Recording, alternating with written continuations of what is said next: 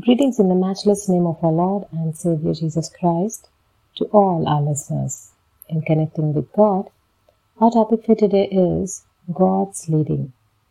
Matthew chapter 2 verse 2 says, "And asked, Where is the one who has been born King of the Jews?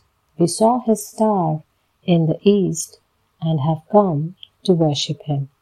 Today, we shall learn how to respond to God's call with faith and obedience.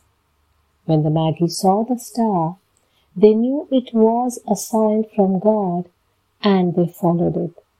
They were willing to leave their homes, travel a great distance, and risk their own safety to pay homage to the newborn King.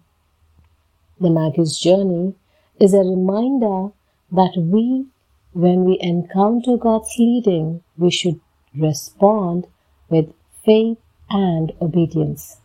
We may not always understand the why or the how, but we can trust that God knows what is best. We can also trust that He will provide the resources and strength we need to follow Him. Like the Magi, we should be willing to take risks and step out in faith when we sense God's leading. We may be called to leave our comfort zone and go to places we have never been before. We may be asked to give generously or to serve sacrificially. But in the end, we can be rest assured that God will be with us in every step of the way.